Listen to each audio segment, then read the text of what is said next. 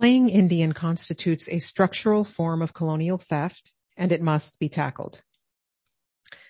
Indigenous peoples' erasure in the dominant U.S. racial imaginary exists alongside our actual survival as peoples that refuse to be fully absorbed into the political and physical bodies of others. This compels a phenomenon that Harvard University historian Philip J. Deloria calls playing Indian. In his 1998 book by the same name, Deloria focused on mascots, Boy Scout rituals, and other forms of dressing up as Indian. He did not focus on the false claims to indigenous ancestry or identity, quote unquote, that I will focus on here. But his historical investigation also supports an analysis of the centuries-long, intractable practice in U.S. American life of a more literal form of playing Indian, false claims to indigenous ancestry and identity, in which often multi-generational players can forget they are pretending. From a rich archive of historical data, Deloria draws on British writer D.H. Lawrence's analysis of an essentially unfinished and incomplete U.S. American consciousness that produced an unparalleled national identity crisis. Lawrence saw the Indian as at the heart of American ambivalence. Savage Indians served Americans as oppositional figures against whom one might imagine a civilized national self. Coded as freedom, however, wild Indianness proved equally attractive, setting up a dialectic of simultaneous desire and repulsion. Lawrence wrote that no place exerts its full influence upon a newcomer until the old inhabitant is dead or absorbed. Therefore, the unexpressed spirit of America could not be fulfilled without Indians either being exterminated or assimilated into white America. Deloria summarizes, and I quote, the indeterminacy of American identity stems in part from the nation's inability to deal with Indian people. Americans wanted to feel natural affinity with the continent, and it was Indians who could teach them such aboriginal closeness. Yet, in order to control the landscape, they had to destroy the original inhabitants.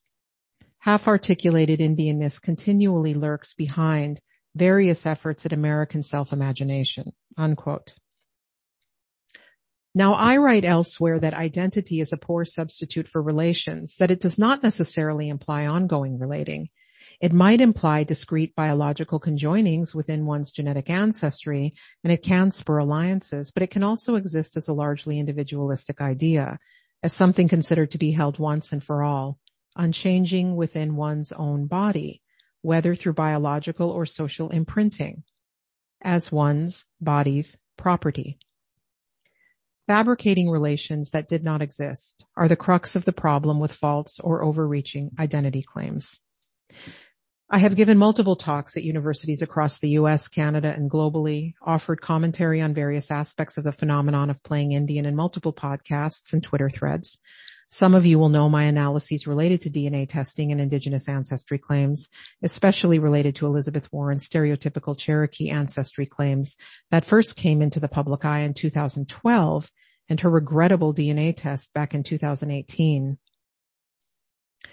I've also been called to weigh in on other high-profile indigenous identity fraud cases, including Canadian writer Joseph Boyden and U.S.-based academic Andrea Smith. I've also been asked to comment publicly on many more, including more recently that of Canadian director Michelle Latimer, who also asserted indigenous identity and has been publicly challenged for a lack of evidence. Warren, Boyden, Smith, and Latimer are only four among many who make such claims. A current investigation by independent Diné and Dakota journalist Jacqueline Keeler demonstrates the widespread occurrence of false identity claims by public figures in academia, the arts, literature, TV, film, and other fields.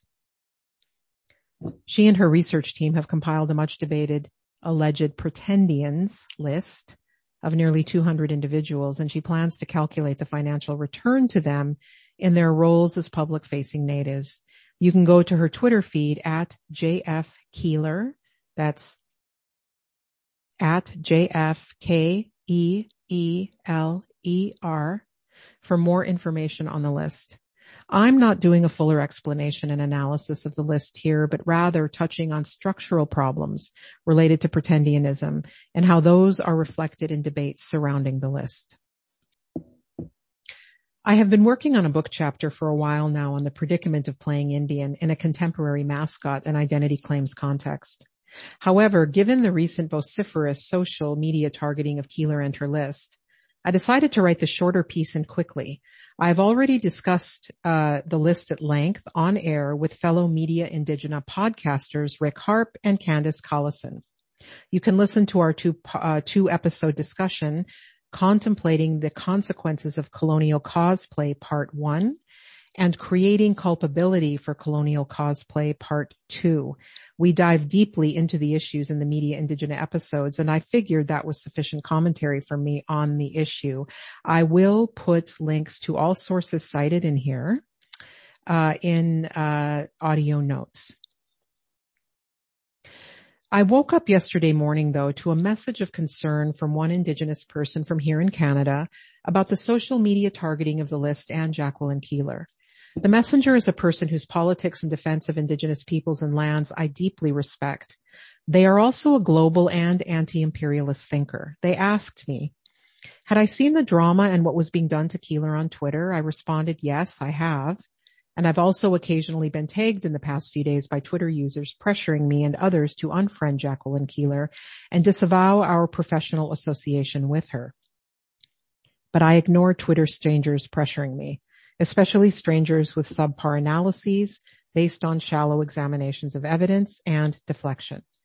I write and speak complex and nuanced analyses every day on these issues. Identity, quote unquote, and relations in broad strokes are central to all of my work. Engaging in conversations that are essentially a cacophony of echoes across centuries of colonialism is complex, exhausting, and often thankless. I choose where and how I allot my time, and so do others who stand in different places. As a journalist and commentator, respectively, Jacqueline Keeler and I have communicated multiple times since the Warren incident in 2018 about the identity fraud problem. As I stated on the Media Indigena episodes, Keeler and I were part of a group of commentators, genealogists, and reporters who weighed in on the Elizabeth Warren situation in 2018 and all the way back to 2012. In 2018, when the story really blew up because of Warren's expected presidential run and her misguided DNA test, some of us began to communicate as a group in order to manage our responses to the issue and to make sure Cherokee voices were foregrounded where appropriate. Back to my messenger yesterday morning.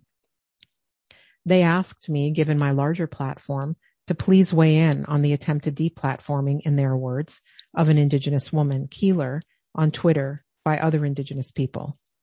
Then yesterday afternoon, I also talked for a couple of hours with two Indigenous women from back home in South Dakota about the list and the social media targeting of Keeler. These two women offered me advice from rural tribal communities in South Dakota about what people are thinking of this situation, some of the concerns tribal people have, and what my friends think I should emphasize in writing this. They too agreed that I should weigh in because of my platform and my background in studying this issue. They both thought that not everyone who is similarly concerned with the grave and widespread problem of fraudulent identity claims is in a position to weigh in. Others besides myself feel more at risk or vulnerable by publicly speaking on this topic, and they don't have the audience that I have, even if they did feel okay to speak. This sentiment of fear and of the personal and professional risks of Indigenous people speaking out is also expressed by Inuit documentary filmmaker and activist Alethea Arnacook-Burrill in the February 15th, 2021 Canada Land podcast on Canadian filmmaker Michelle Latimer's Indigenous identity case. The Canada Land podcast is an exemplary treatment of this issue and the considerable pain and discomfort it causes in Indigenous communities when those who should be in good relation with our communities betray us through false identity claims.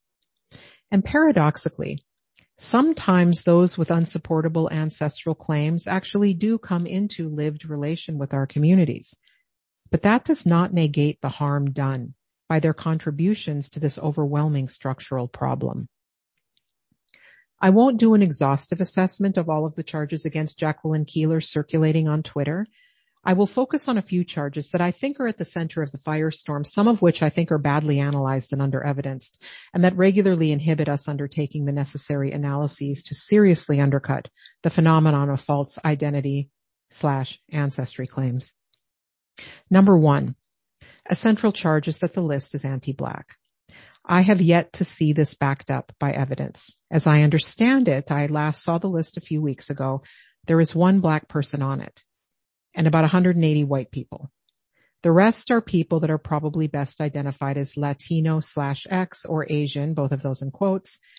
People look to be not actually analyzing the list itself, but deflecting toward other threads and conversations some years old, and their charges that Jacqueline Keeler, and therefore a list with one Black person, is anti-Black. Number two, there are a couple of individuals on the list known by other researchers too to have no Native ancestry, but with tribal citizenship. They are both white-coded individuals. I say that mainly in light of the charges of anti-Blackness. There are some especially strong objections in Indian country to these two individuals being on the list. My understanding, knowing their media documented stories, is that they are on the list because their histories involve fabricated ancestry. Nonetheless, those two are claimed today via tribal citizenship for complicated but legitimate reasons. Some in Indian country feel that if the two tribes involved confer citizenship on those individuals, end of story, they're not pretendians. I see their point. I also see the point of highlighting the shared history of fabricated ancestry in our communities. Keeler is attempting to show how widespread and long-standing is the practice of fabricating Indigenous ancestry in order to claim resources, be it land in the 19th century or scholarships, university admissions, grants, prizes, and job opportunities in the 20th and 21st centuries. Number three. Perhaps the most frequent charge against the list is that it is a list and feels McCarthy-esque to some people. I don't find this charge compelling. I'm interested in hearing substantive and nuanced arguments that a list is inherently problematic. I just haven't heard them yet. The McCarthy cliché isn't sufficient for me. No one is advocating rounding up false identity claimants, interrogating, imprisoning, or deporting them. No one is disallowing their speech. In fact, they are being asked to speak and to account in a way that makes their relations right. We have all kinds of lists in this world that designate who is eligible for all kinds of resources. This is a list that does the opposite. It says, no, actually, these people receiving resources as public natives are not in fact native at all.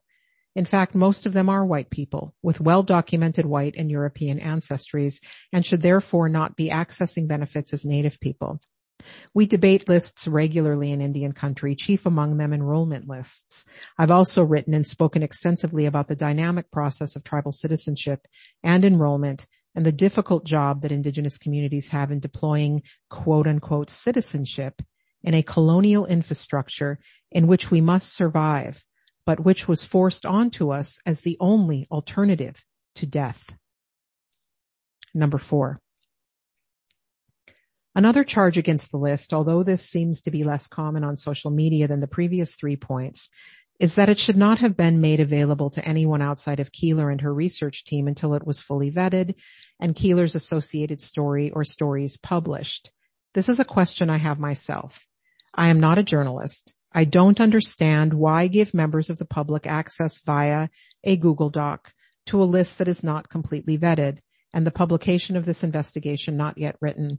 I will be interested to see a fuller journalistic methodology published explaining this choice. One of my South Dakota acquaintances also expressed this interest and concern. Let me return to the rest of the points that my 2 acquaintances in South Dakota emphasized when we talked yesterday. The points they thought I should emphasize here. Remember that Jacqueline Keeler has Dakota relatives in South Dakota, while she is a citizen of the other people she comes from, the Navajo Nation. She is not a total stranger to the 2 women I talked to. We always know someone who knows someone's family. Like many of us, they are not comfortable with her method. And one of the women expressed the concern of some people in her own tribal community that issues such as quote-unquote identity fraud among public figures might not be the most pressing issue for our communities. My friend asked me why I thought this was a pressing issue that will actually harm many Indigenous community members.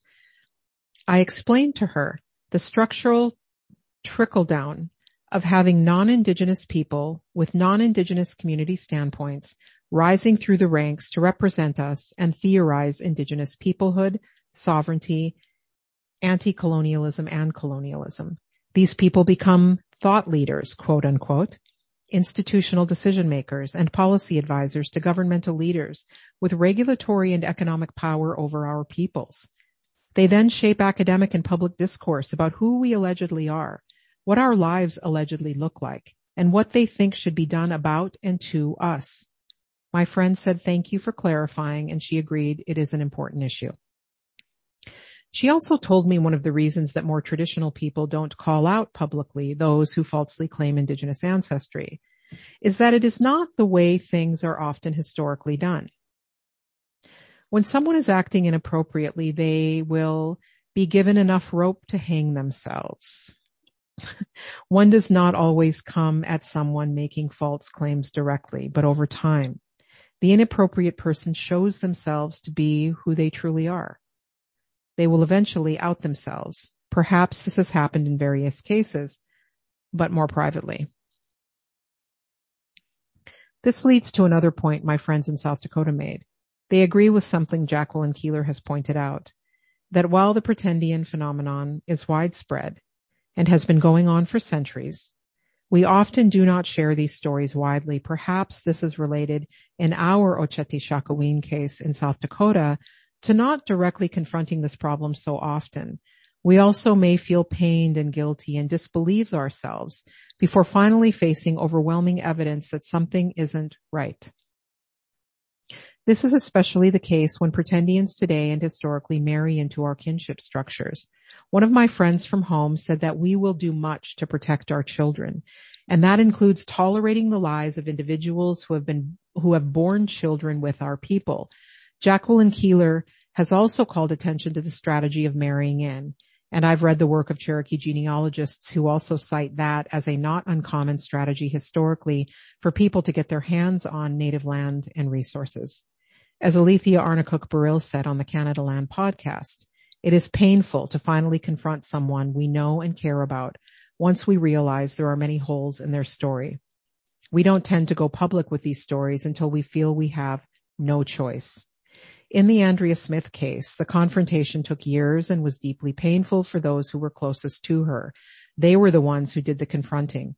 They took risks and paid a price in terms of loss of relationships and professional opportunities. These risks are what people in the Canada Land episode feared, and they noted that many people refused to speak on air precisely because of those risks. Because of these legitimate and careful ways in community of addressing the problem of false ancestry claims, our many distinct accounts of false assertions remain siloed, and therefore the deep structural problem is obscured. Instead, we make jokes about wannabes and Cherokee great-grandmother princesses. We often laugh privately and publicly at the phenomenon without calling out individuals. Maybe in our ongoing laughter, we are sending a message to the pretendians within earshot. We know. What are you going to do about it?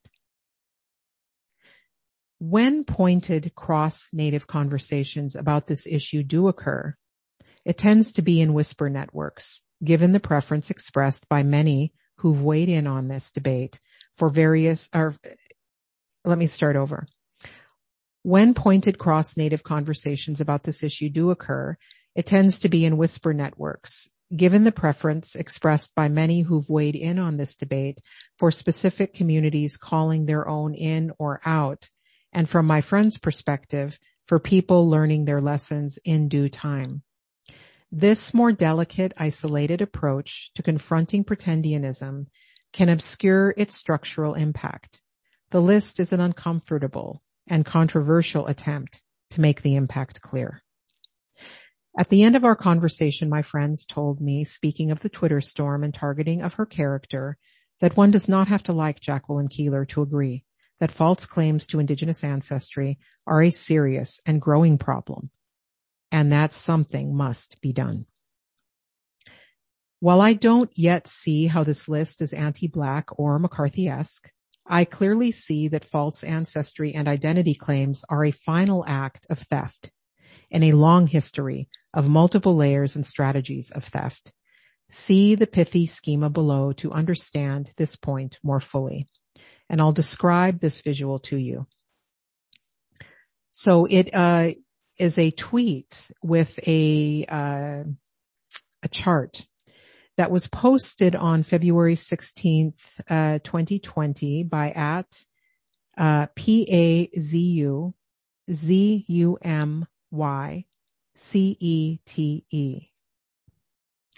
And the chart is called The 8 Stages of White Settler Colonial Denial. And I'm going to read through those 8 stages. Number 1. They didn't exist. This is terra nullius. Complete denial of indigenous presence in a given area, country, province, etc., includes denial of indigeneity, e.g., indigenous peoples are settlers too. Number 2. If they did, they weren't here. Also terra nullius. Denial that indigenous people inhabit, travel, harvest, exist in a specific area, often based on Eurocentric definitions of evidence of occupation. Number 3 stage. If they were, they didn't use the land. That's the doctrine of discovery. Denial that indigenous people have a connection with land, often based on Eurocentric worldviews of the land as something to be owned and extracted. Number 4. If they did, they didn't deserve it. This is the great chain of being. Denial that indigenous people have rights to their lands, often based on Eurocentric value judgments of primitive versus civilized, nomadic versus sedentary. Stage number 5.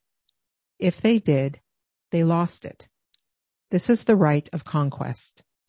Denial that indigenous people retain their rights to their lands, often based on colonially imposed European systems of law and might makes right worldviews. Number 6. If they didn't, it doesn't matter anymore. This is Westphalian sovereignty. Denial that indigenous rights are still binding and take precedence, often based on false claims of supremacy of colonial legal institutions and systems. Stage number 7. If it does, we need to move on. This is liberalism. Denial that violations of indigenous rights require redress, often based on claims redress is disruptive, unfair, reverse racism, and false calls for equality. Stage number 8. If we can't, we are you. This is self-indigenization. This is denial of separateness of indigenous peoples and rights, often based on attempts to reduce indigenous rights to human rights, claims to indigeneity, etc. Okay. Now, the above tweet, this visual, has a BLM hashtag in it, along with a hashtag reparations and hashtag indigenous self-determination. These hashtags that represent a growing number of anti-imperialist, anti-colonial, Black, Indigenous, and other POC thinkers in global conversation indicate that racialized groups can support each other's entangled struggles. These are the moves that excite me. These are the thinkers I am most edified by. But this does not mean that I will ignore the fact that we can all be complicit in different ways in one another's exclusion from power and resources. So let me return again to a chief charge against the list that it is anti-Black, despite the vast majority of people on the list being white. Can non-Indigenous Black people and POC, to use US-based lingo, that is people of color, be complicit in pretendianism and anti-indigeneity broadly? Yes. In my experience living, working, and or traveling in 49 of 50 states, plus most of the provinces in Canada, I've not yet been to the territories, false claims to Indigenous ancestry/identity happen across racial groups. That said, the foundation of playing Indian and Indigenous appropriations is white supremacy. I've written elsewhere about how U.S. racial formations attempt to eliminate natives from the land, in part by whitening us. This whitening of the Indian works in service of the above stage 8 of white settler denial and appropriation. One can understand that the foundation of all of this is white supremacy and ultimately the settler state's appropriation of everything indigenous. And it is still then possible to point out a Black person's false indigenous identity claim. This is not in and of itself anti-Black, just like pointing out a non-Black indigenous person's anti-Blackness is not in and of itself anti-indigenous. Why is the list mostly whites? Because white people, and by the way, also actual natives who code as white, have more access to socialization afforded by white privilege that puts them disproportionately into positions of influence. Whites and those who are white adjacent can rise through institutional ranks more easily because they're visually and then potentially more socially simpatico with that structure. The Canada Land podcast also noted this situation wherein those individuals who are culturally intelligible and socially comfortable for whites, or even attractive by normative white standards, garner outsized attention and opportunity. This is a reason that pretendians take up such disproportionate indigenous space. In addition, white people's racial definitions not only permit white natives, they actively seek to whiten the Indian, as I already pointed out. Jacqueline Keeler has stated that she's not interested in investigating your uncle at the family barbecue with a Cherokee great-grandma story. She's investigating those who make often lucrative livings, claiming indigeneity, and who are more public-facing. And she's going to calculate their appropriation of resources from indigenous people and communities who would otherwise benefit from access to the university admissions, grants, employment, and other opportunities garnered by false claimants. Calculating the amount of fat a pretendian takes from indigenous people is a critical structural analysis. For those of you not in the know, the Dakota word washichu for white person allegedly means they who take the fat. That's the dominant translation, although my Dakota language instructor told me another less critical translation. Such analyses are never comfortable, not for those implicated in the taking, nor for their friends and colleagues.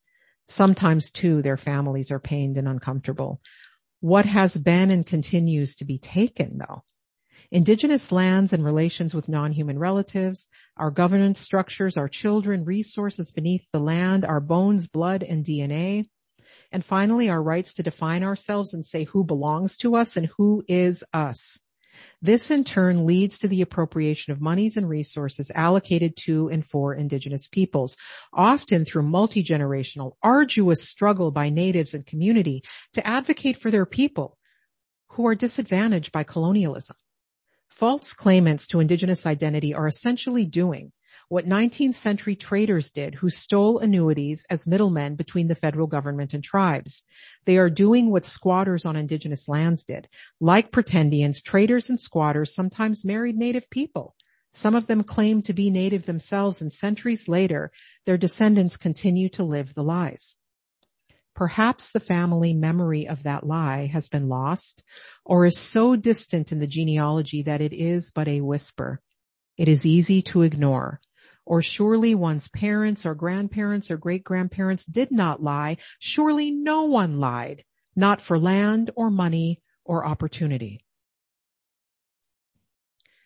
It is not only many more individuals than we wanted to admit, but the U.S. nation-state itself that operates out of a historical amnesia and whitewashing of events that do not fit within a benevolent telling of U.S. foundations and the mythology of the pull yourself up by your bootstraps American dream.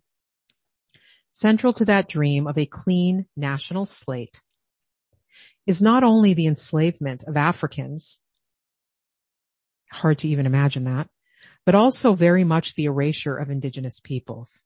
Again, see the 8 stages of white settler colonial denial. No one has been immune from indigenous erasure. It saturates every single one of our institutions. Keeler's and her team's list indicates that the overwhelming number of the false claimants who benefit financially from pretendianism are whites. The white power structure always makes sure it benefits most. The stories behind some Black people's history of false claims to indigeneity are painful in a way that I find heart-wrenching. But that does not mean they can also not be appropriative. Such claims are related to both forms of white supremacy I've mentioned. The first, indigenous erasure, which includes whitening the Indian, and the second, anti-Blackness that emerges from the Black-white binary and which has compelled some Black people historically to reach for the romanticized Native in their history as a small bit of relief from violent anti-Blackness. Finally, I want to reiterate something I said on the Media Indigena Colonial Cosplay episodes. I'm seeing the disconnected conflate their situation with frauds. A person scooped from their indigenous family as a child, or the child of a Native person who moved away from community or does not meet blood quantum criteria, is not the same as a person fabricating an identity out of two Indian needles deep in the 19th, 18th, or 17th centuries of their ancestral haystack. The latter have no capacity to connect to a living community if their relations have all been non-Indigenous, usually white, for centuries. The former can reconnect. It is dismaying to see the reconnecting throw their lot in with and defend total fabricators of Indigenous ancestry. That move, at least on Twitter, seems to involve emphasizing individual wounds and challenges over the needs of the very Indigenous collectives people say they want to reconnect with. I am eager for a more substantive analysis of this issue that will come from our communities when this social media firestorm around the list is quieted. I will continue to try and filter out the ad hominem attacks on Twitter. I deleted Facebook several months ago. Deflection and bad faith analyses of critical structural critiques of largely white appropriation of Indigenous resources. One of my South Dakota friends lamented, as have others across the U.S. and Canada, how much time Indigenous people spend dealing with situations like this instead of working on all of the projects and relation building that we would rather prioritize. We are always having to push back, assert our claims and authorities, and be in a defensive position. I have been writing all night, and the sun is now fully up. When will the appropriation cease? How will restitution of stolen resources be made?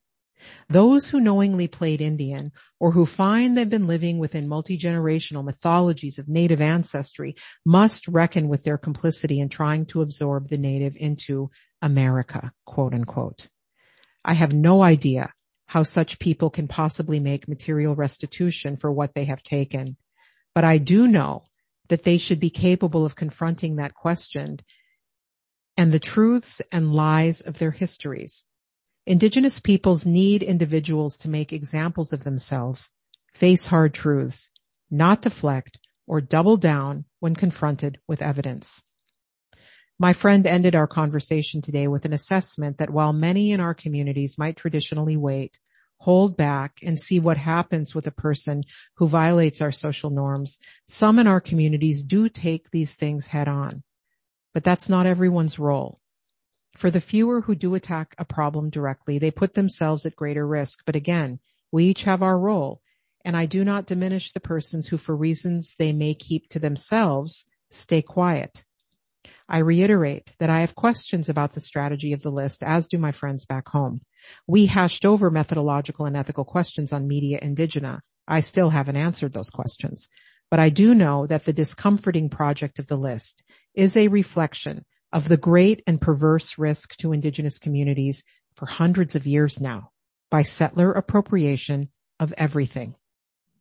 I've also been asked in the last couple months since the list came into public view to be on several advisory and discussion panels taking more assertive approaches to regulating access to institutional resources reserved for Indigenous people. I suspect Jacqueline Keeler has helped wedge open a very heavy door. I see others walking quietly through that door to confront this issue more directly than we have been able to confront it. I will not walk through that door and not acknowledge the risks she is taking by refusing to be the stoic, noble Indian. I thank my three friends whose wisdom I respect for asking or encouraging me to weigh in. Thanks for listening.